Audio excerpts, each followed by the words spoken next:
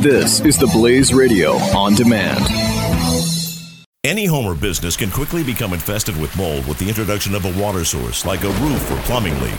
When your home, your belongings, or your business becomes damaged, it's not just about cleaning up the mess, it's about reclaiming your life, and that's why you need to call the Water and Mold Removal Hotline. A licensed, fully insured, affordable, non-invasive solution to solving any water and mold problems. Our team of trained specialists are available with 24/7 emergency service. We will quickly evaluate your problem and give you a plan that will guarantee results. Water causes damage and mold can spread throughout your property in as little as 48 to 72 hours and can produce allergens and irritants that have the potential to cause serious health hazards. So don't waste time. Give us a call now. For any water or mold problems, call the Water and Mold Removal Hotline. Call 800-442-7043 today for a free estimate. That's 800-442-7043. 800-442-7043.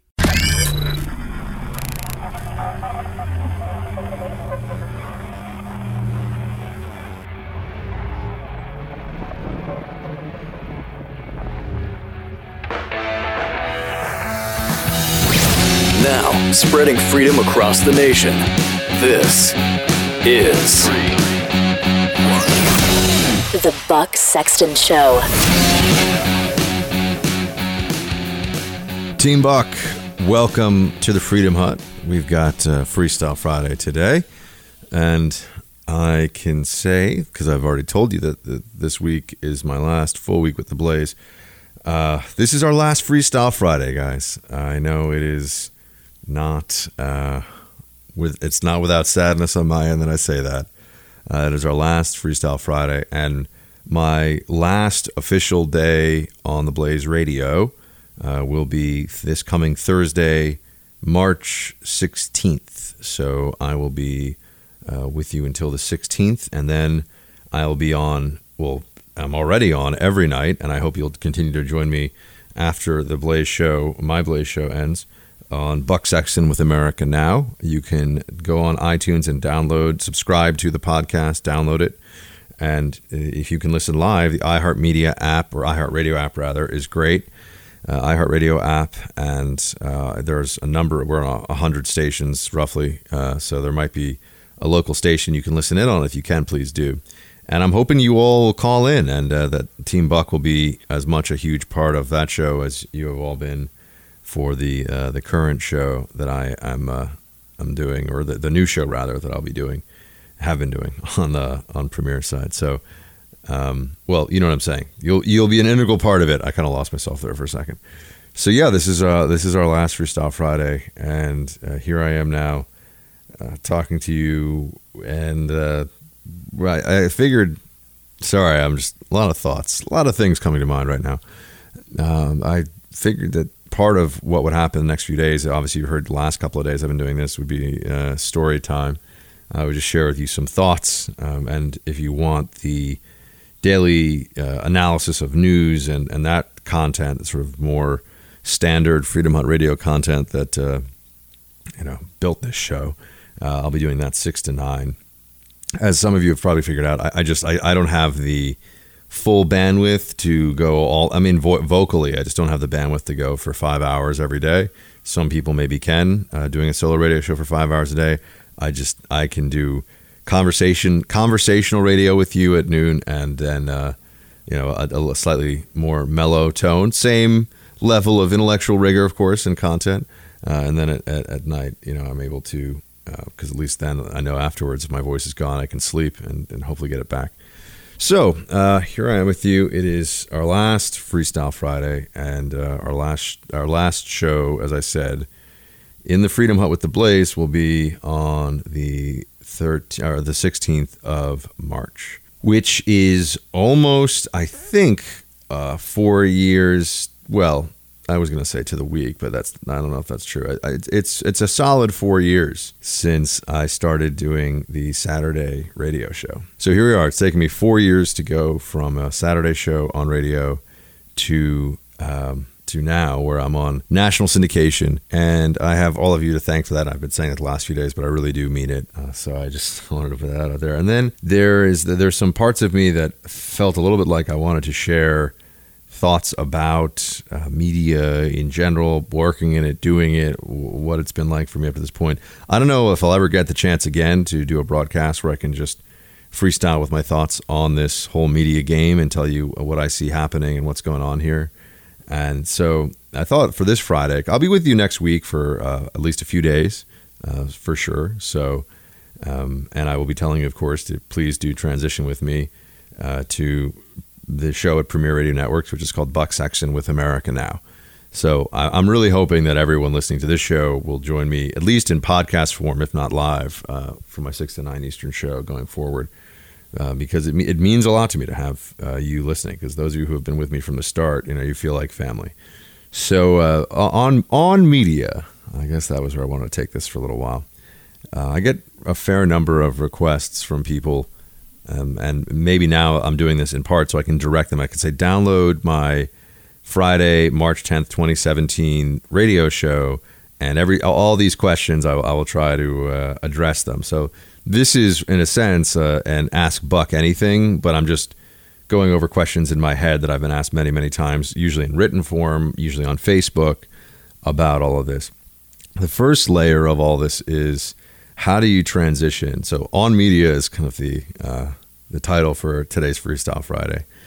And then people ask me, well, how do you transition from the intelligence community to working in media? And the answer is, I really don't know, because it wasn't my plan. I can tell you how it happened for me. I can tell you what my sense of my whole process was. And I've told you before, I don't want to go over the same story. And I do worry, and I will try to avoid this risk of becoming self-indulgent for these last few shows I'm doing with you all here on the Blaze Radio. I don't want this to turn into just Buck getting to wax philosophy, but I have a level of comfort with all of you listening over the years now. As I said, 4 years, guys. It has been 4 years that I felt like doing something different would be good. And like I said, if you want the headlines, news of the day, in-depth analysis, Russia stuff, all of that, Russia, Trump, and the executive order on immigration, and 6 to 9. I'll be hitting it every night for 3 hours. So don't think that that's not still right in the center of my wheelhouse. I'm just, I got 5 hours of radio to do, so I can't do 5 hours of just that. So anyway, on to the media, the switch.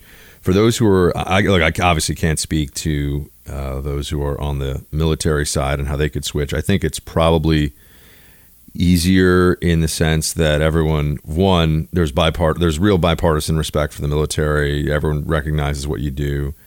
And for a lot of them, there's not the same, depends on what part of the military you're working in. Obviously, if you're military intelligence, this does, if you're former NSA, obviously it does very much have the same ramifications and feeling. But if you're just former military, that's obviously going to be very useful. But the issue you have as a former intelligence guy is you've got to get over your fear of all of my opinions are classified, which I know that'll sound strange to a lot of you, but when you come from in the intel community, that's a very real, because you're told to think that way, that all of your opinions on subject matter that you know about through your work is classified. And that's really not true. It also, over time, your classified knowledge fades, erodes, and becomes less and less relevant, which is a good thing, because then it's also, the danger of you saying something you're not supposed to or overstepping those lines, which in some cases are bright red, in some cases they are pretty gray.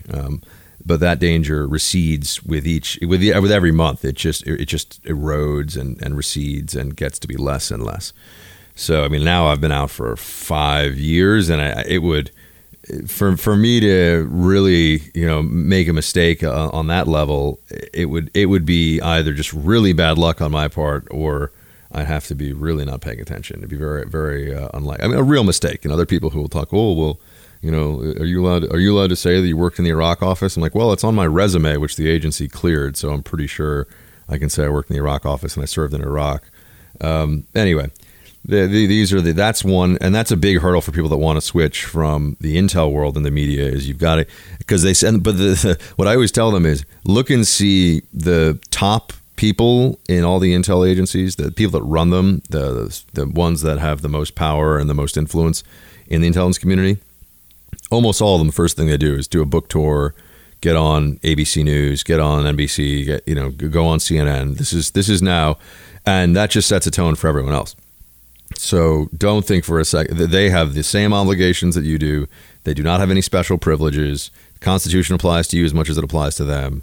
So, and in a lot of cases, I wish that the worker bee level attitude and analysis and perspective on intel matters were reflected in our discourse instead of I was like buddy with the president and got appointed to be, look at somebody like Panetta. This guy was Secretary of Defense and then CIA director. Based on what? I mean, based on being a Democrat in good standing with the DNC and with the Obama administration, who would do an okay job, I guess. I mean, just I'm not even litigating whether he was good at those jobs or not, but the fact that he got them at all is kind of amazing when you think about it. But I wish that there were more people at the level of doing the day-to-day work reflected in the public discussion about all these events, instead of I was friends with the president, so you're obviously then getting a very particular and oftentimes partisan point of view. Another important point, this is a little secret that I share with people that I trust and know, and that includes all of you listening, which I suppose includes anybody with an internet connection, because of course they can download the show, and anyone can download the show. But those of you listening know that if you're listening to this show, it's you fall into a special category of awesomeness. But that is, people say things like, "Oh, well, Buck, you can't have as much access," or your opinion can't be as reflective of the real insider intel truth as like a former CIA director. And I'm telling you all this because there's an intel community is huge. People want to transfer out and they want to work in media maybe, or do some public analysis, and they see what I've done, and some of them have reached out to me. So I'm putting, and also former military.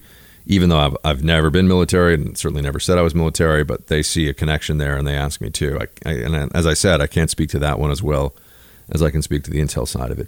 But here's the funny thing. Here's a little truth for you, a little peek behind the curtain of media reality, that there's nothing that any of these former, very senior, White House counterterrorism advisor or CIA director, nothing they can tell you on TV that I can't tell you on TV. Because anything that they would know from their access that would have exceeded my access would be classified. I mean, when I say nothing, okay, it would be very rare. But it's not like they can say, well, I know the real covert action program we're doing in X country, and let me tell you about it now. That would be illegal. So the analysis that I'm giving, when there's a terrorist attack in Europe somewhere, for example, they put me on TV. They put the former chairman of the House Select Committee on Intelligence, for example. I mean, in some cases, I'm actually just going to be more knowledgeable than those guys, because congressmen, come on, let's be honest. But there's nothing that he or she is going to say that I'm not going to tell you about that incident. And oftentimes I'll be able to tell you more having actually worked on those incidents instead of just reading reports about them. So that's one part of it too. So I think that helps people get over the sense of like, well, did I have enough stars on my shoulder to share my opinions publicly on this, or did I have a high enough, clearance level, or whatever the case may be? Was I a senior enough? Do I qualify as an intelligence official, or was I just an intelligence officer? I always think that's interesting. When are you an official and when are you an officer? And the answer is, if you're knowledgeable on this stuff and you're passionate about it and you think your voice matters, you should get out there, and if you want to, and do it.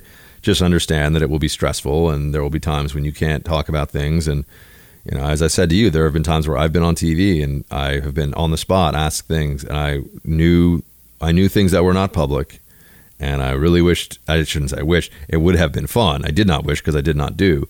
It would have been fun to have run my mouth and been like, well, let me tell you what's really going on.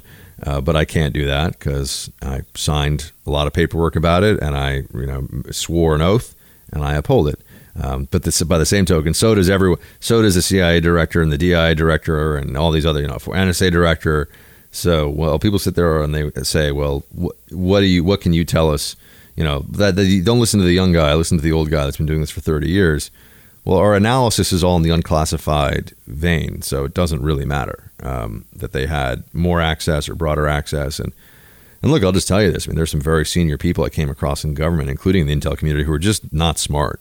Just bottom line, they just weren't very smart. And how they got the jobs they got, or how they became so powerful or so senior, that's probably a long and interesting story unto itself that would be worth them telling at some point. But just because somebody has a certain job in government doesn't mean they're impressive. It doesn't mean they even earned it, really. Government is full of... Government is just a reflection of our... I mean, when I'm talking about the government employees, it's just a reflection of our whole society overall, meaning that you've got people that are so smart and so talented that you have moments of, wow, I'm glad they're working for our side. And you have people that are so lazy and so stupid and so venal and just the worst that you wonder why, a coalition of like tiny countries in the South Pacific can't just invade us and take over. So that's part of the transitioning issue. And then, well, I want to talk a bit about the logistics, such as they are, of trying to start out in a media career. And I hope some of you will find this all interesting. I'm really just putting this down, so I don't know when I'll ever get a chance to do this again. It's almost like I'm interviewing myself on my media career because nobody else has ever asked me. So I think there's a fair amount that we can cover here. And also, by talking about this, I won't get into too much of, when I almost wanted to cry when all of you were hanging out at Man in the Moon waiting for me to go do my Saturday show in front of like some of the most important radio executives in the country. Thanks for that. I told you about that one. What was it, yesterday? So let me come back and we'll talk about logistics of working in the media. And like I said, if you're listening to this right now and you're like, Buck, come on, I tuned in because I want national security analysis, political analysis. I want the Buck show that you've always been doing. That show is happening. It is happening today, and it is happening from 6 to 9 Eastern. These last shows I'm doing on the Blaze Radio are kind of parting farewell discussions with my beloved audience. So that's the way that this is going to go, certainly for today. And next week, we'll see. I'll probably have some fun guests on, and we'll have it'll be a little more lively, everybody. Today's going to be chill. It's going to be a chill show. It'll be fun. Hit a break. I'll be right back. Let your voice be heard. Hello. 888-900-3393. The Buck Sexton Show. On the Blaze Radio Network.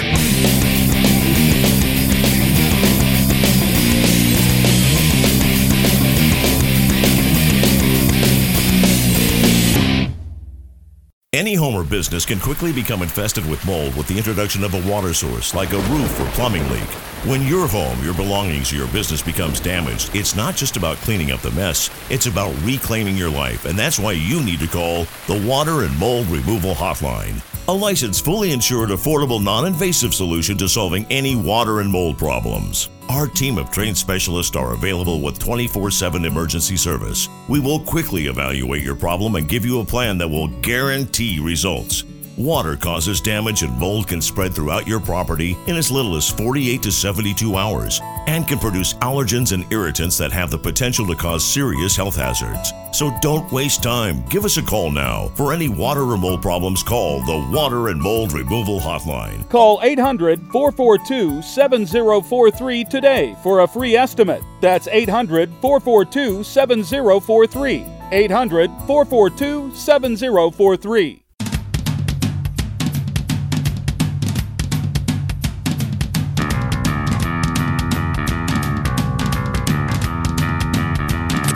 This is the Buck Sexton Show. All right, team, welcome back to the Freedom Hut. Sponsor this hour is SilencerShop.com. Silencer Shop, which has been a fantastic and long-standing sponsor of this show, is a great place to go, the best place to go to get a silencer for your firearm. You simply go to their website, SilencerShop.com. They've got fantastic testimonials there. They will walk you through the process. They've got really good customer service. They know this business. They love this business, and they are the best in the business. So I know that getting a silencer requires a little bit of paperwork. Silencer Shop is the best at this, and there's no transfer fees and no shipping, so the local dealer sets the price. There's a lot of benefits here in the entire business model, both for local business, for you as a consumer. It's the place to go. So silencershop.com. Again, that's silencershop.com.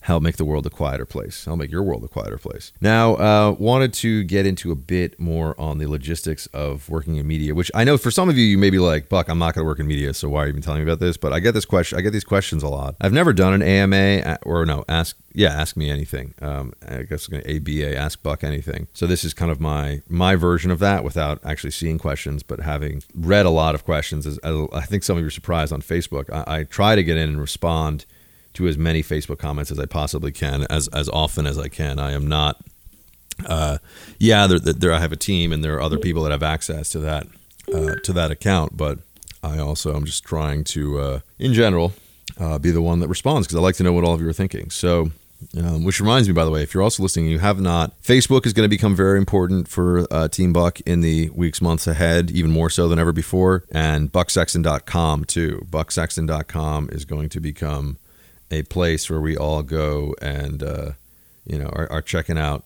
the latest and all things Freedom Hut. And I think that there's, I've got projects that are underway that we're going to put into use there in a way that I think you'll find really cool. And I think we're going to do a newsletter, which will probably be compiled, put together, whatever, by me. And I'm not sure how many times a week it'll be, but it's going to be really solid. Writing is going to be something I'm doing more. That's a definite this year. Probably radio and writing are going to be a much bigger part of what I do, and it might not be. I mean, I'll pop up on TV here and there, but I'm quite busy between the radio and trying to write. So I just realized I haven't even gotten into like the media part of this discussion. Really, I just got into more promotion of what I'll be doing. But you can't blame me, right? I mean, it's been 4 years, guys. We've been together for 4 years, and I say this, and I hope you understand. I'm not asking you all to marry me. Well, I mean, I kind of am in the sense that I'm asking for a long-term relationship here. But I'm hoping you guys will be. I'm hoping that I'll have people calling me in 10 years and 15 years saying, I've been listening to you for X amount of years. So 4 years is great, and I thank you so much. But we got a lot more years together. So, because I'm planning on doing this radio media thing for a long time. I got to hit a break here. Come back. We'll talk about the media game, and then we'll get into some other topics too. Stay with me. This is the Buck Sexton Show. The Blaze Radio Network.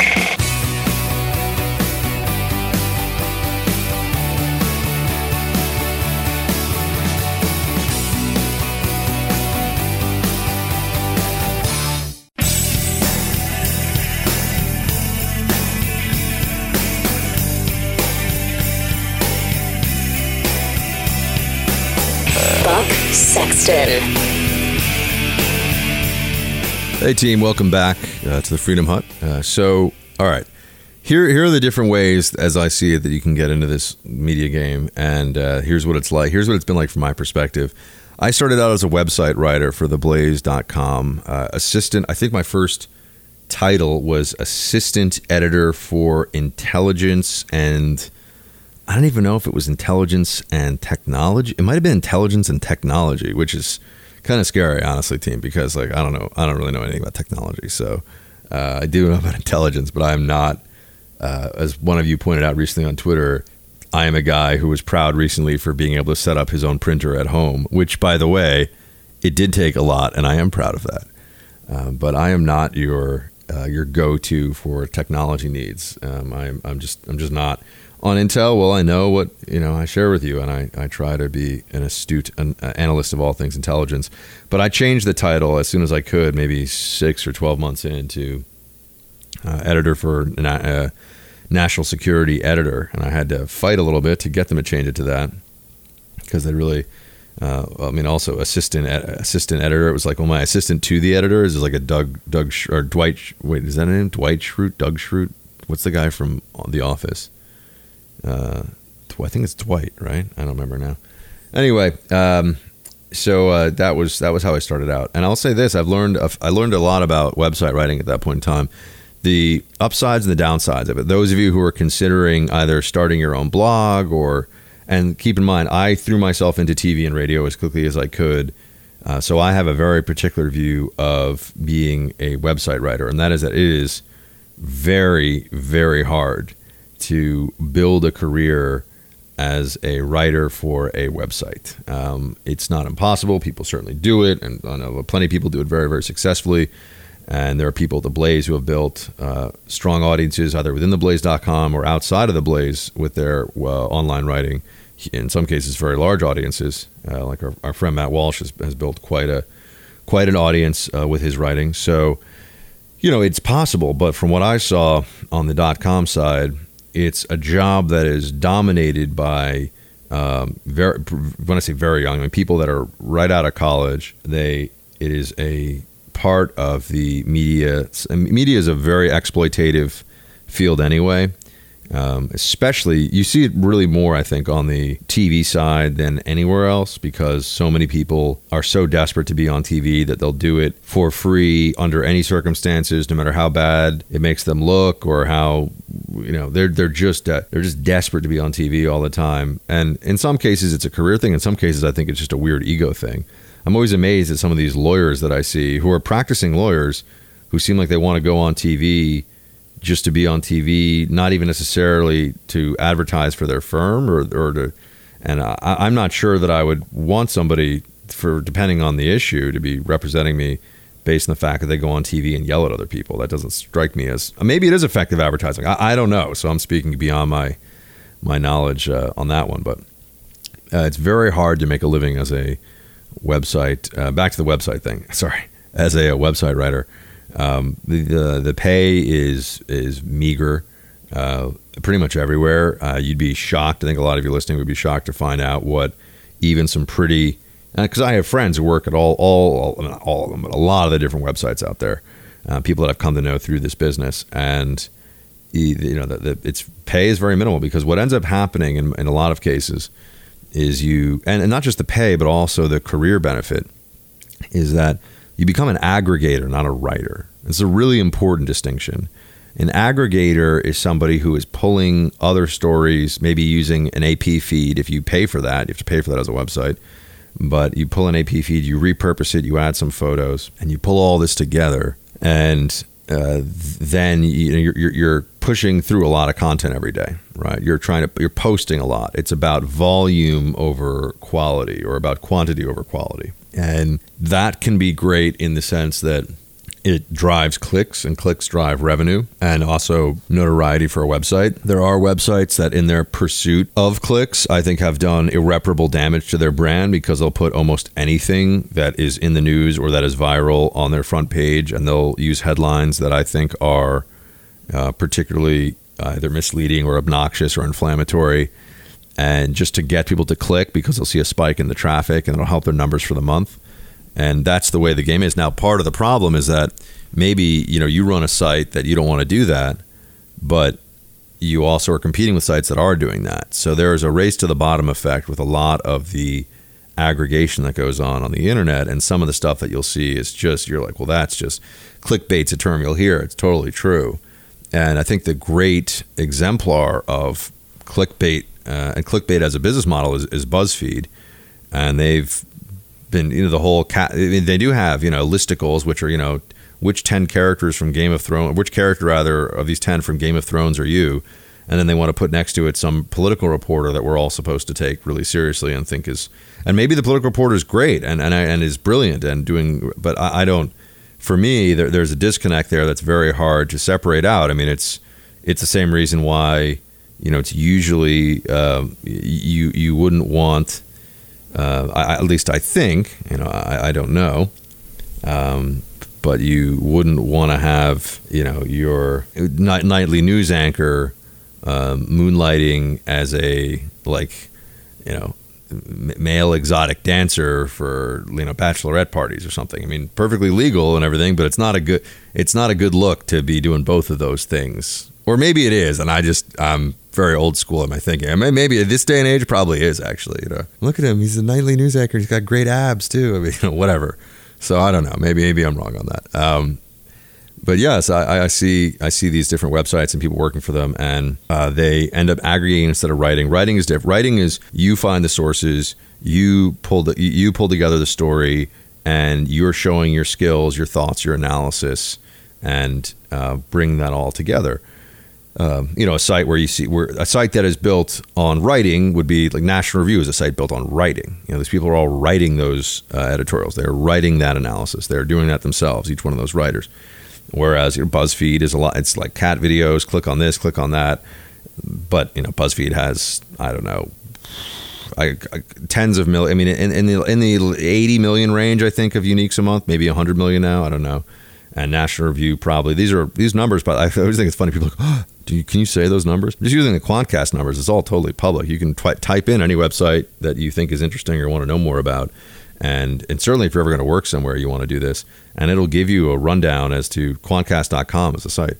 It'll give you a rundown for free as to how many people, roughly go to the site every month. So you can know this and you can see how sites are doing. But, BuzzFeed is cat video, is come for the cat video, stay for the analysis. Natural Review is just analysis. And, one of them is pulling in 80 million and one of them is probably pulling in, 5 or 8 or something in that range, maybe. That's part of the problem, is that and I do think this is true now, and the media is trying to find ways. There's still very powerful platforms that are legacy platforms, but with the rise of social media as a major, at least, filter for who gets attention and who doesn't, this is all changing, and it forces, I think, part of the polarization that we see in the media now, or see in politics, is driven by, if you want to be noticed in media, you are competing with people who will just take it to the max all the time. It's one of the frustrations that I have. And I think that, I joke around with friends of mine that one day I'm just going to go rogue and just say whatever the heck I want on Facebook and Twitter, and people would find out that I am a fan of, in my personal life, or I don't mean personal life as in like who I'm dating, but I just mean as a human being. I'm a fan of salty language. I am. I think salty language is very useful, and I employ it on a regular basis in my day to day. I obviously don't do it on radio or in my work because there are young people listening. With what I say and how I conduct myself in my work, I'm trying to set a reasonable, I'm not trying to be anyone's, hero or whatever, but I'm just trying to set a reasonable example and not be profane and act like a jerk in my work. So, I just got lost. I don't even remember what I was saying about all this stuff with you're constantly competing with people who are, because you're competing for attention. Media is now more than ever a giant popularity contest. And I've always felt like I'll just do the best content that I can, stay true to who I am, and people who understand the value of that will support me and believe in what I'm doing and appreciate the work that I put into everything. And they realize that, I could be, I could take the bomb thrower route, and, you can see some sort of right-wing bomb throwers. I'm not even sure we'd call them right-wing recently. One in particular who had quite a fall from grace, get a lot of attention by saying really inflammatory, aggressive things from the right, and then all of a sudden, people pay attention and it's great and everything else. But that has its uses. I think it also can be self-serving, and I think it has inherent limitations. And if it's not who you are, and it's really not who I am, I also don't like to get into the really public fights with other media personalities. I'm happy to debate anyone. One of my big frustrations to this point in my career, I'll be honest with you, is how infrequently I'm asked to debate issues. Some of you who saw me back in the day on Real News, and that was with fellow conservatives whom I, for the most part, not all, for the most part liked, then, debating is really what I thought would be at the heart of much of my media career. And instead, I'm doing analysis and providing context, and I have a platform that I've built because of all of you. But they don't have me on the Bill Maher show. They don't put me on. They don't want me over at MSNBC to argue the conservative position. And I think everyone realizes I would do well at this. And there are some who've actually told me, who know the business well, and I think there is truth to this. Self-serving thing to say, but I think it is true. There's a recognition among some of the bigger left-wing platforms out there that unless they can do what CNN used to do, where you've got, I'm one of 4 people, you've got a host. The host gets to determine what order you speak in, how much time you get. The host can jump in on you, and if you try to push back too much, another person will jump in with the host, and now you just look shouty and mad, and it's not about who's making a better argument or a better case. It's just about the optics of you're shouting over a host, he's shouting over you, and there's other, it turns into a zoo. In a situation where I'd actually get to make the case, I would be dangerous for their arguments. I also don't do I could make really funny jokes about how, dumb or silly looking or whatever a lot of these people in media are. And I really try to avoid that. I'm not saying I've never fallen into that. And certainly politicians I mock in a little bit more personal way than I would. But they're public figures in a very specific context, and they're powerful. And I think that they deserve a lot of mockery. And that's fine. And, once they move on into private life and do their own thing, I leave them alone. I don't continue on with that. But now I'm there are a lot of tangents here, so I kind of lose myself on some of this. Oh, anyway, the race to the bottom. Yeah, there's just understand if you want to work in media in some capacity. I mean, those of you who have sent me your resumes for the Blaze or for anywhere, I said, do you know anyone at CNN I could talk to? And I've by the way, whenever I say I'll forward your resume on, I always have. I don't have any clout. I can't make someone give anyone a job. I can barely get myself a job. So this is the reality though, is that you come into this, and I think people believe, oh well, if I just do good content and I'm honest and hardworking, I'll make it in media. I know people that are honest, hardworking, and very smart who are either marginally still in media or have fallen out of it entirely since I started, which is now only, I keep saying almost 6 years, but it'll be 6 years in June. So in call it 6 years, I've seen people that came in even after I started, and they're already done, and they're smart, hardworking, and there's a lot of different reasons. There's a lot of luck that's required in this business. There's a lot of behind the scenes politics. I know this is true of a lot of business, but in media it's even worse because if you're a doctor, or if you're a skilled carpenter, or if you can fix, if you're a mechanic and you can fix a car, you can fix anything. People will pay you to do those things. Part of the problem you have in media is that just finding someone who will pay you to do what you want to do is hard because there are so many people who want to do it, and there's only so many jobs that pay to do it, and it's not fair. So this then brings me to the most important bit of wisdom, and then I have to go into a break here. Most important bit of wisdom I give anybody who wants to get into the media game is, do you have a wife or a spouse? I'm not trying to be sexist, but do you have a spouse that you support? Do you have kids and a mortgage? If the answer to any of those questions is yes, think long and hard before switching into media as a career. If the answer to all of those questions is yes, you have a spouse, you have kids to support, you have a mortgage, do not do it. That is my advice. Do not do it. So I don't tell everybody don't do it. If you're a single guy or girl, and you've got relevant experience, I sure. But if you have obligations and are used to a certain lifestyle, this game is tough. I'll tell you some of the tough stories maybe on the flip side. Stay with me, team. I hope you're enjoying my Story Time with Buck Friday, Freestyle Friday. I'll be right back. Buck Sexton will be right back. The Blaze Radio Network.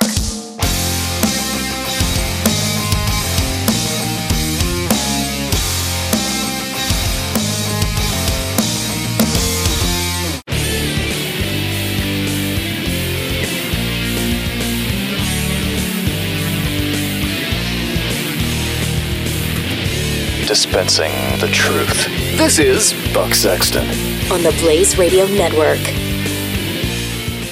Hey team, I went super long in the last segment, as I tend to do on these Storytime shows, because it is like I'm just chilling here in the Buck apartment, the Freedom Hut, hanging out with my friends, which is all of you, and just talking about stuff. So that means I tend to forget my timing and the schedule of what I'm trying to do on that. Join me 6 to 9 Eastern tonight. Download the iHeartRadio app. And then you can type in Buck Sexton. You can listen live then on your iPhone, smartphone, whatever you got, or on your computer, iPad. You can listen live, and certainly subscribe to the podcast, Buck Sexton with America Now on iTunes. I'm going to hit a break here, and I'm going to talk to you a bit about some of the tough stuff you deal with in media on the other side. Freestyle Friday, Story Time edition continues in just a few minutes. The Buck Sexton Show. Only on the Blaze Radio Network.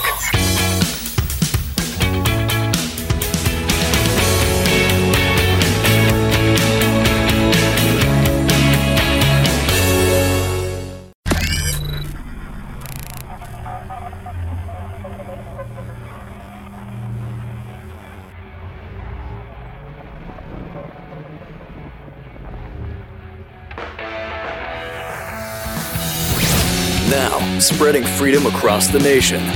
This is The Buck Sexton Show.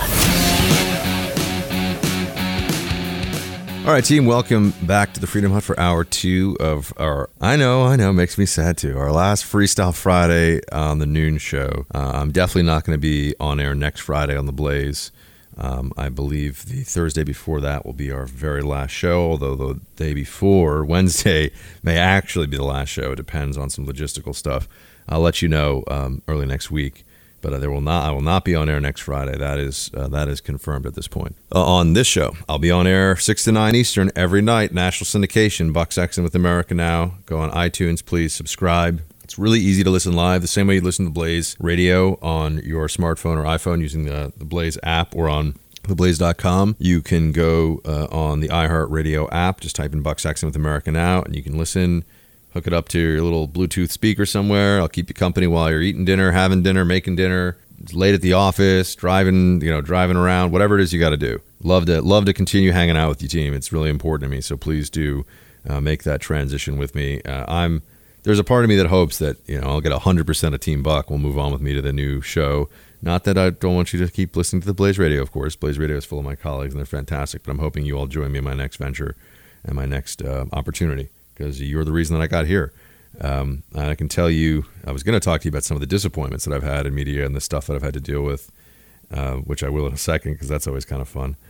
But first, let me just tell you that on the radio side, the Saturday show did really well, and then they decided to put me on Monday through Friday on the Blaze Radio. And the great thing about digital radio as opposed to terrestrial, which is what you think of as usual radio when you're in a car, is that the numbers on digital radio are excellent, meaning we know who's listening, how many people, not who is, don't worry, no one's like tracking you, but we have a sense of how many people are listening, and just like with a website, and we can get very good numbers on that. So there's no guesswork in who's and who brings in listeners and who's maintaining the audience's attention. And they took it, Dom and Glenn and the Blaze took a chance on me with the Monday through Friday show right after Glenn. And I can tell you that the reason that everything worked out with me going to premiere is because it was the number. Numbers don't lie, and a lot of you were joining me, and it was we made the Blaze radio stream successful, and I hope that it continues to be, and I know it will be successful upon my departure. So, I was going to tell you some stories about what you have to deal with on the. So I was mentioning on the website side, I think that for most people, writing for a website needs to be a part of other. They've either got to be writing a book or becoming a more traditional reporter at an outlet, because aggregation is an interesting skill, but you learn it, you get good at it, and then there you realize that it is not a rare enough skill. And so whenever you're in a work environment and you're replaceable, especially in the private sector context, you're somewhat vulnerable. There's a vulnerability to your employment, right? This is, I'm not trying to scare anyone or freak anyone out. I think you all know this. But the biggest question anyone's going to ask with whether you have job security or not is, well, can they replace you? And if you're an aggregator, mostly they might call you an editor or a writer, but if you're mostly aggregating at a website, there are limitations to how unique that ability, or how unique you will be with that ability. So there are other things you have to do. This is what brought me to start doing TV and doing radio. And TV was a very humbling experience for me at first. The speaking and the content part of it, I thought I got pretty well, but you realize very quickly that in TV you're always reminded of the hierarchy.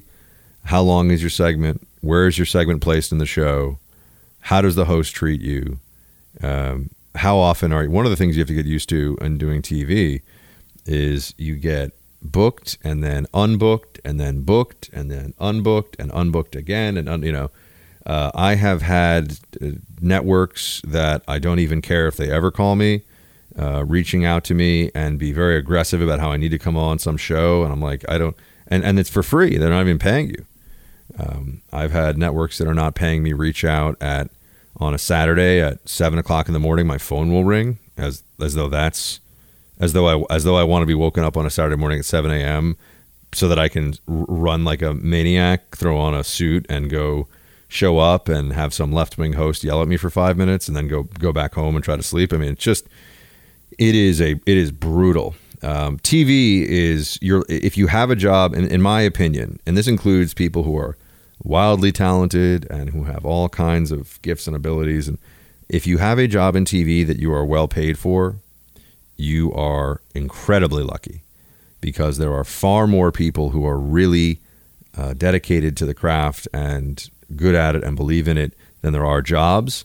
And in those jobs, there are a lot of people who are terrible, not just at TV, but are bad people, are dishonest. They are either friends with the right people in the executive in the executive suites of these major companies that either own the media companies or that run the media companies. It's a very inside baseball setup with a lot of these TV news organizations.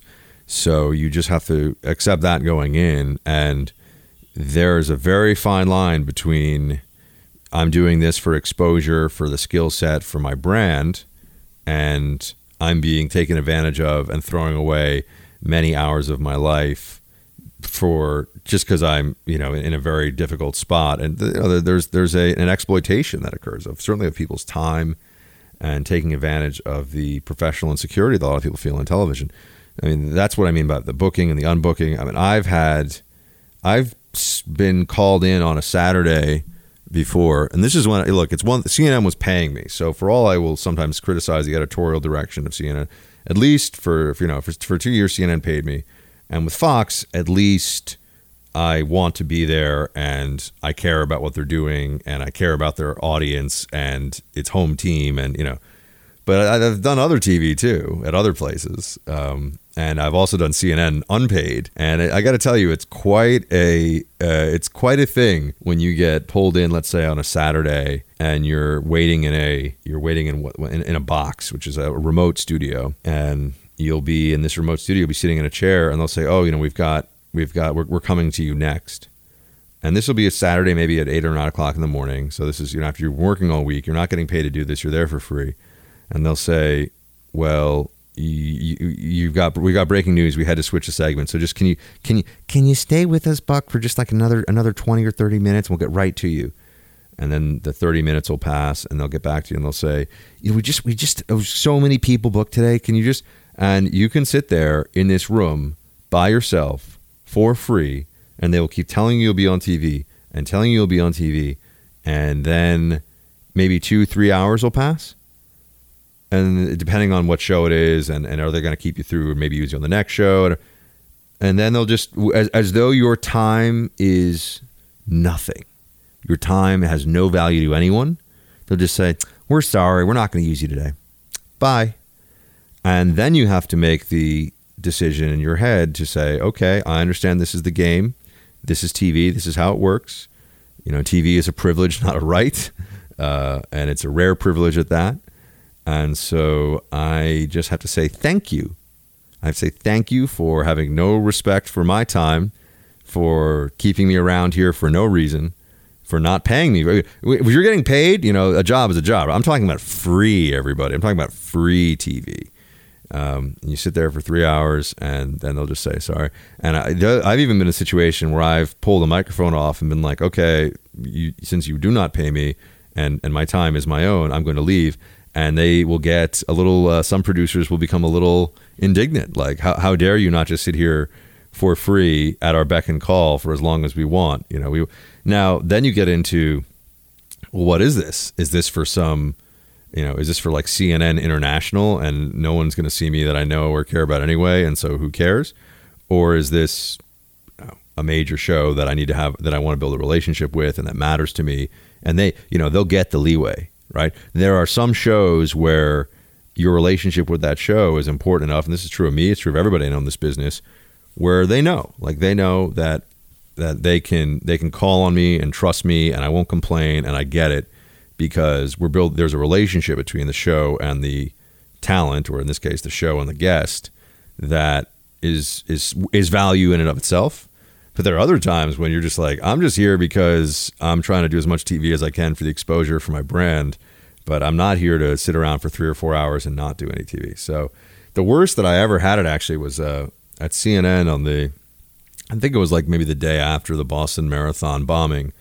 They brought me in, and look, I know Boston Marathon bombing is horrific. I mean, who am I to sit here and complain to you about the TV in light of what happened? But I mean, I was doing TV, and this is what we're talking about.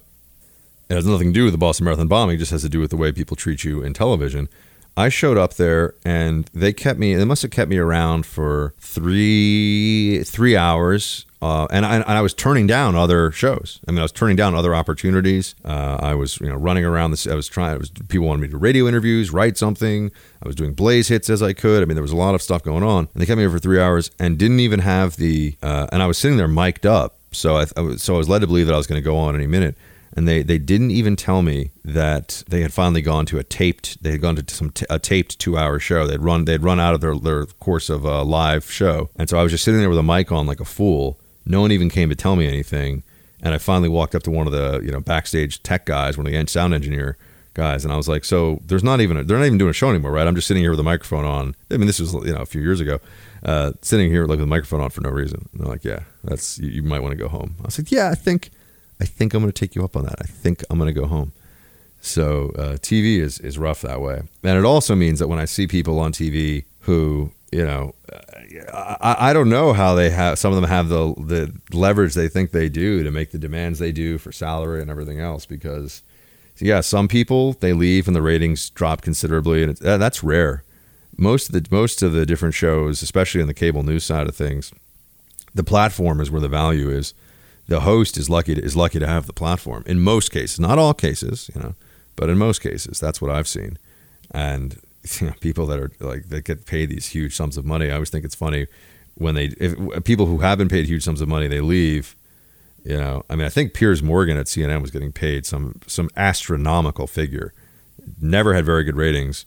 And I believe at least at first he was getting paid a lot more than, although I don't know this for a fact, but this is my belief, he's getting paid a lot more than Don Lemon was. And I think, even though that show can be a total mess, and I think it's gotten even messier in recent months, Don Lemon's ratings have always been better than Piers Morgan's were overall. So that just goes to show you, it's just, it's not somebody who I do not like or trust that much on the TV side of things. Once gave me this bit of advice, which I thought was really interesting. TV is not a meritocracy, and if you think it is, you're always going to be disappointed. The one thing I will say for radio as a medium versus TV, which has always been really important to me, is in radio you have to do the work. Nobody else can do it for you. That's one of the things I love about this. I have to show up. I have to give you my best thoughts, energy, research. I have to pour my heart and soul into this. And when I don't, or when I can't, when I'm sick or I'm dragging, or I'm at the point where I have been doing 5 hours of radio a day for over a month, you start to pick up that it's just you lose a certain you lose a certain connection with the audience, and the audience knows.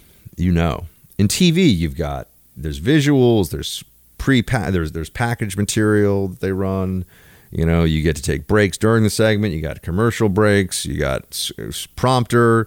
Producers writing questions. The staff of like the Aaron Burnett show at CNN is like 40 people work there or something. It's crazy. There's like, I look at this and like, there's so many people working on these shows, and it just goes to show you though that TV, if you have the job, I don't.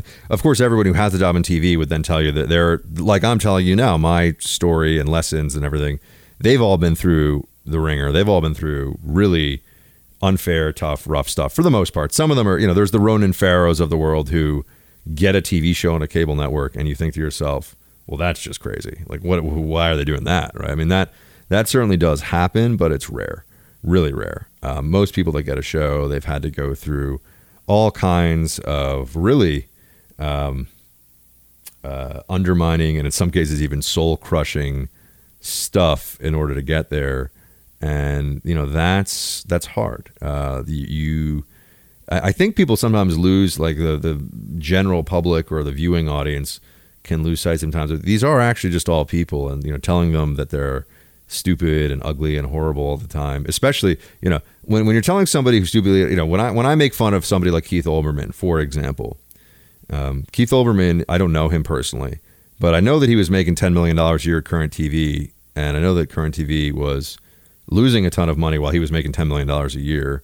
So he's got lots and lots of money to sit around and count and play with. He's going to be fine no matter what. He doesn't care what I think of him. And I've also heard from people who have worked with him that he's just not a nice person or a good guy. Now, that's not, I couldn't take that to the bank or to court. It's not, or not that I take it to court. You know what I mean? That's not gospel, but I've heard from people that I know and trust who worked very closely with him that he's just not nice. But when I make fun of somebody like that, I usually think to myself, or when you do, well, okay, maybe it makes him sad before he, hops in his chauffeured Maserati or something and hangs out in his penthouse apartment overlooking Central Park. That's, he's going to be okay. The people, what I always find really rough are the people that are just barely, they're on TV and they're just struggling. And there are a lot of people that you'll see on TV who don't make very much money. I mean, I know them and I know what the pay scale is. And especially in a place like New York City, they're making, barely an adult salary. I mean, they're just getting by, and the abuse that they take. And so when they eventually get to a place where they are able to have things their way and call the shots, I do understand there's a huge temptation to be a jerk and a diva, and it's almost like a child who's been abused will have terrible ramifications down the line, in a large percentage of cases, just because that's the imprinting, that's the way the brain works, that's the way the whole this will play out. A child who's treated badly by his parents is going to have whatever they are, real issues later.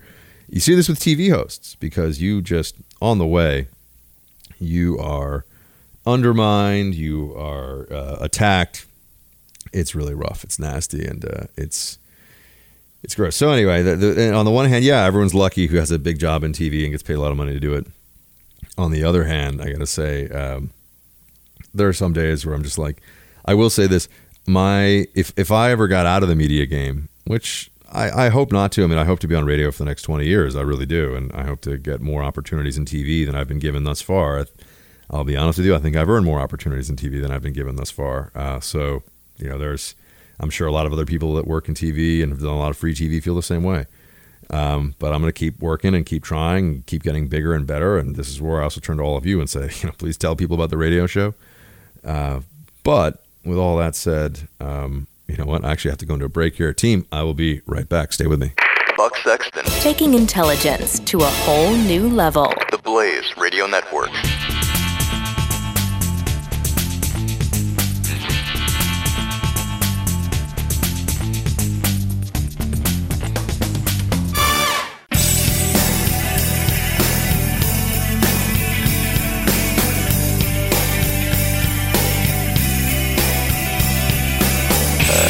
Sexton. Welcome back, team. So I know this is story time with Buck. The diary of a Buck version that we've got going on here is probably not what you expected for our last Freestyle Friday, but I hope some of you are enjoying it, and it's a way for me to share. I don't know. I wanted to share more of what I do and how I think about this stuff with you than well, in a different way than I usually do. And so I've taken that opportunity here. And I've got some more. I'm going to close out some thoughts on the media and working in it and everything on the other side of this. And I promise next week when I'm on live, we will be I'm hoping we'll get a lot of your calls. I would really like that. Today, I'm not really going to be taking any calls, but I will be taking calls next week for my last few days of the show. And we're going to have a lot of fun, I promise. And every segment, I'm going to tell you, please come to Buck Sexton with America Now, 6 to 9 Eastern on Premier Radio Networks. The Premier's talker lineup right now is Glenn 9 to 12, Rush 12 to 3, Hannity 3 to 6, Buck 6 to 9. So let's make that 6 to 9 on Premier, a big success. If you all come with me, I know it will be, and it would mean the world to me. And if you don't, and it doesn't work out, and I don't like it there, and in a few years in radio or whatever, I'll go open up a grilled cheese shop in a bamboo hut somewhere in the South Pacific, and we'll go from there. All right, team. I'll hit a break. I'll be right back. This is the Buck Sexton Show. The Blaze Radio Network.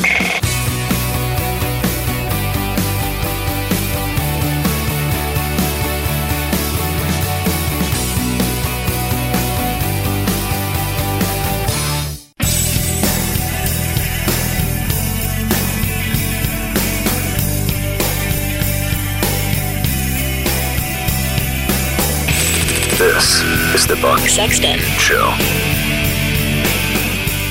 All right, team. So I was talking about TV and the realities of working in it. And look, I'm not somebody who's had a big cable news show to himself or something yet. So I'm hoping there's a lot. I'm hoping this is just an early observations and a first chapter in the book, so to speak. Not that I'm writing a book on this stuff. Well, that would be kind of interesting, I think. But I also thought it'd be fun to kind of share with you some of the things that I've learned about. And you can apply this to when you're watching it. When you're watching TV, you get a sense of, oh, that's what's going on here. A few things. First of all, if you watch closely, you can usually tell who is reading their questions off a prompter versus who is coming up with their questions on their own, which maybe you don't care, but I always think it's kind of fun to play that game because a lot of hosts you see are looking very earnestly into the camera and they're going, well, excuse me, Mr. Speaker, but what exactly is the House going to do in response to? And they're usually reading it off a prompter. And, it's interesting to me because I'm used to just doing questions, especially for radio. I do questions on the fly. That doesn't matter as much. Maybe that's not as fun as some of the other stuff that you can look for. For example, always look at the way, I've told you this before, I've said this even on the show before, who the host interrupts that's always signaling to the audience, this person is wrong, I don't like this person, for the most part. Not always, but that's certainly that was my experience at CNN, that hosts, they don't interrupt. Now, sometimes they'll jump in to clarify what a CNN host will jump in to clarify what a Democrat strategist or a Democrat whatever has to say, but they'll do it in a way that's supposed to be additive and that's really meant to enhance the credibility of the Democrat talking head. So somebody will say, well, with Obamacare and the Affordable Care Act, the host will jump in and say, which, by the way, the newest sign-up show is exceeding expectations, and like, oh yes, thank you, Susie, like that's great, thanks, Bob, really appreciate that. That's not the interruption I'm talking about. I'm talking about the wait, what you just said, that's not what was said there, Buck. And they do that, so automatically they're setting. It's not even just about making you look like you're wrong, which of course it is, but it sends a signal to the audience from the host that what they're doing is establishing what side they're on without openly saying I'm a partisan. So let's say it's CNN or MSNBC is partisan, never knows it. So CNN host, this is a better example, Buck and Bob. Bob is left and Buck is right. So usually the way, first, I have to say, it's depending on how they've structured the segment. The host has already had the whole read-in of, the rundown of all of the whatever they're going to talk about in the segment usually, and they've already framed the discussion a certain way. So they get to frame the discussion, and then you get to come in. And look, that's fine. They can frame the discussion however they want. The part of it that I find very frustrating, and even an occasion, I would raise a stink about this, is in the way that the segment is then run, because there's a lot of I think there's a lot of dishonesty in it, and it doesn't necessarily translate in a way that the audience can really see and tell. The first thing is, as I said, the interruption is always a very important mode. Oh, also what they write as what they call a chyron, which is the information that comes up right below when you see the talking head, and then there's the, Buck Sexton, Blaze, Buck Sexton, right-wing psychopath who hates puppies, like whatever they put below my head and up in the screen, that's on the chyron, and that's I can't tell you how many times I've told the different shows, okay, I'd like to be introduced as host of the Buck Sexton Show, and it'll be, national security editor for GlennBecksTheBlaze.com, and they're sort of spitting out the words as they say it. I'm like, okay, so they're trying to, and they won't mention that I'm former CIA sometimes either. That's always a huge tell. That's always a huge tip off especially if we're talking about a national security segment. I've explicitly told the producers, I'm former CIA. I served in Iraq and Afghanistan. I've earned those credentials. Please say former CIA officer, and they'll drop that because it's going to be a more partisan segment, and they'll say, national security editor for I haven't been the national security editor of the Blaze really in I don't know, a little while. Maybe I still technically am, but it's not really what I've been doing mostly for the Blaze. So they will take away the title that I want and they'll replace it with something else, and then you got to say to yourself, okay, so that's how now it's on, right? Now you got to crack the knuckles and know that this is going to be a street fight. So they do that. One of the other things I really don't like is when they intentionally allow the Democrat the pivot and punch, I call it. So what it is they'll come to me first. Usually they go to the Democrat first. And the Democrat will have uninterrupted, 2 minutes. And the host may come in and say, yes, you're so wise and brilliant. Oh, yes, that's so great. The host is nodding his or her head, enhancing the credibility of the Democrat guest the whole time. And this is the theatrics of it. This is how the game is played. And then they'll come to me and it'll be, but Buck, let's have you defend this quote of this GOP state assemblyman from last week where he said this dumb thing. Do you and your party agree with that? And it will have nothing really to do with what was just. And you're saying, well, what is that? Why do I have to defend someone I don't know anything about? I've never heard anything about, and that wasn't even what we were invited here to talk about for the segment. But now you're on TV, it's live. What are you going to do? Say, oh, that's not what you said we were going to talk about. That doesn't work. So you have to roll with it, right? So they try to pin you down into something where you're on the defensive right away, and then the host, usually then the Democrat will jump in also sometimes, and so you'll get a 2-on-1 situation. And maybe the host, if it gets too aggressive, will say, "Hold on, Democrat, hold on," and then the host, who now has established the momentum against you, will push and push, and what about this, and what about you said this, and then you try to speak, and then they go, well, hold on a second, and this is I call the clean. So this is the cleanup portion of it, right? The pivot and punch. Well, sorry. The cleanup is when they do this to you. They get you in the corner, and then I'm just making up these names, by the way, but this is what I like to call it. And then the cleanup is they turn to the Democrat, and it's going to be the last segment.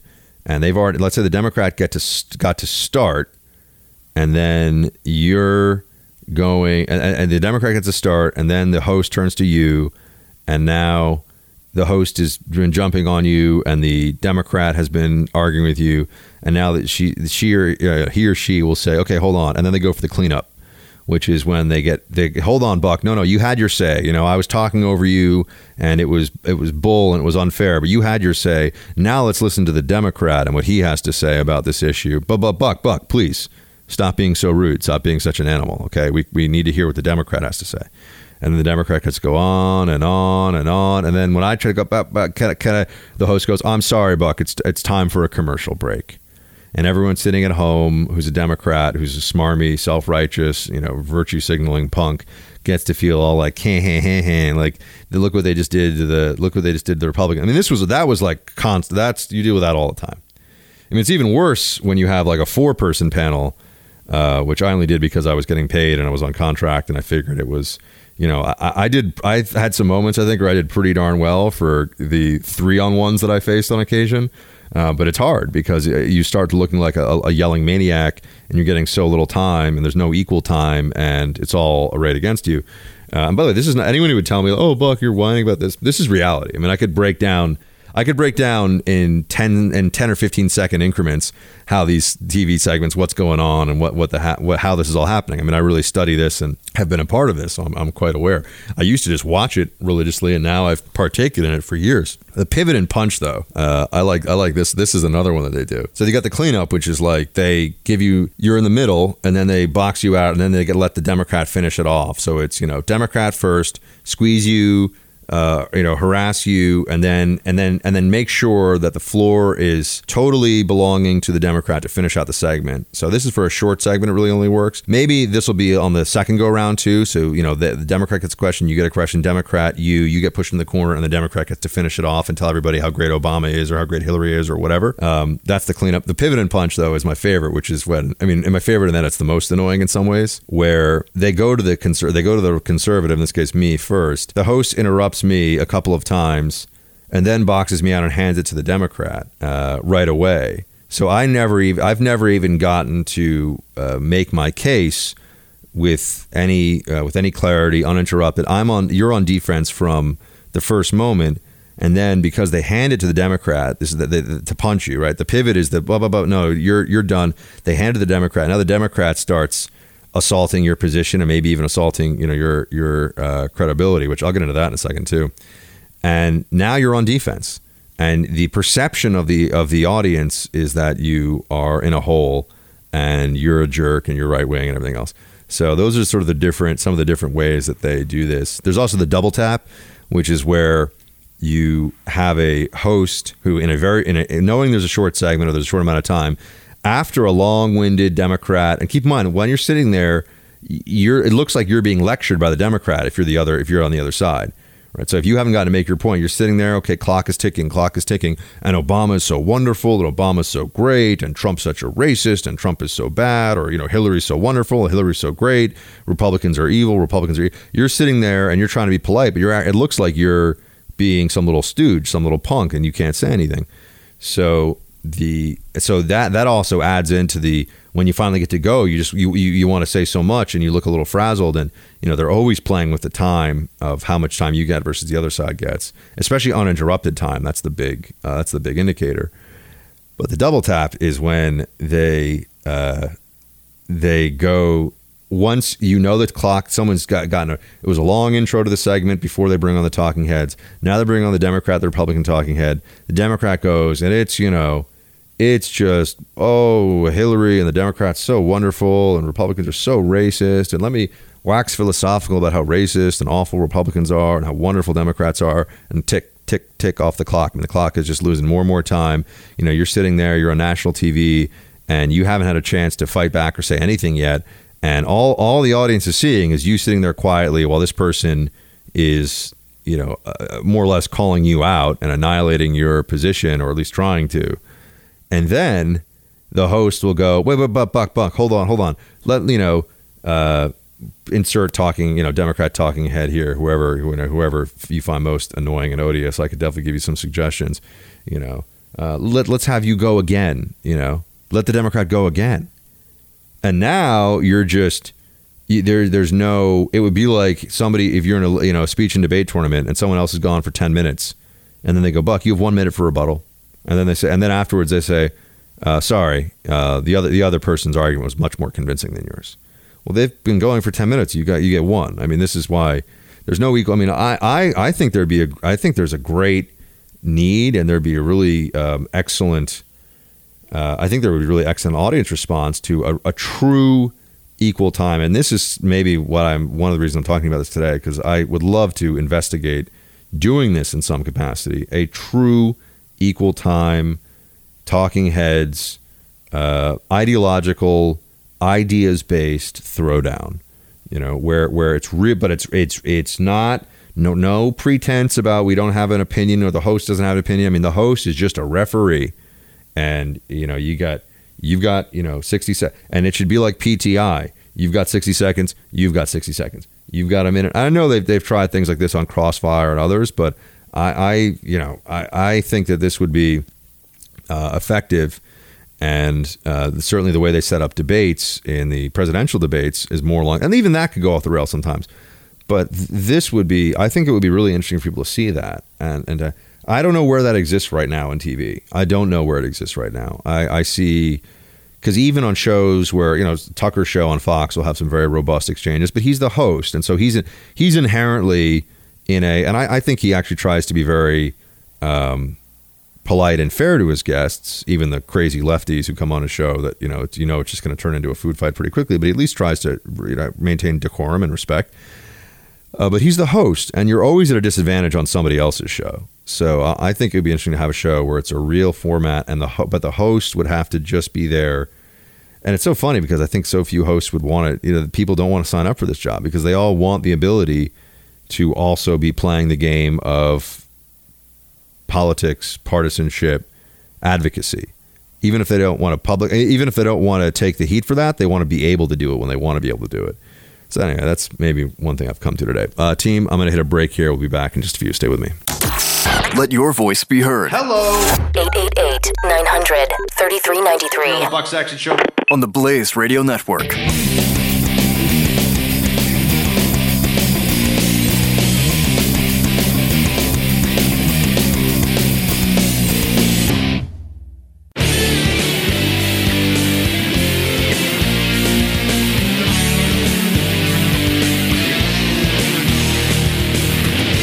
Dispensing the truth. This is Buck Sexton. On the Blaze Radio Network. Our team, welcome back to the Freedom Hut. I'm going to be live tonight, 6 to 9 Eastern on Buck Sexton with America Now, so please do tune in for that. And you can subscribe to Buck Sexton with America Now on iTunes, Stitcher. We'll be up on Stitcher as well. I believe we're on Google Play. And I also just want to say this is our last Freestyle Friday. I know it was a non-traditional one or an unusual one. I hope you're enjoying some of the story time, behind-the-scenes stuff with Buck. I wanted to switch things up for our last shows here. I'll be with you at this time, 12 to 2 Eastern, Monday, Tuesday, and Wednesday of next week. I may be with you Thursday as well. I'll know on Monday or Tuesday. And I just want to say I hope you all have a really fantastic weekend. The greatest honor of my career thus far is the gathering, the building, the creation of Team Buck. And so on Freestyle Friday, I just wanted to make sure that I reminded you of all that. I know I'm saying a lot of mushy stuff these last few days of the show, but it really does matter. It matters to me. So have a fantastic weekend, everybody. Thank you for joining me for our final Freestyle Friday. Until Monday, or until tonight, shield time. The Buck Sexton Show. Only on the Blaze Radio Network.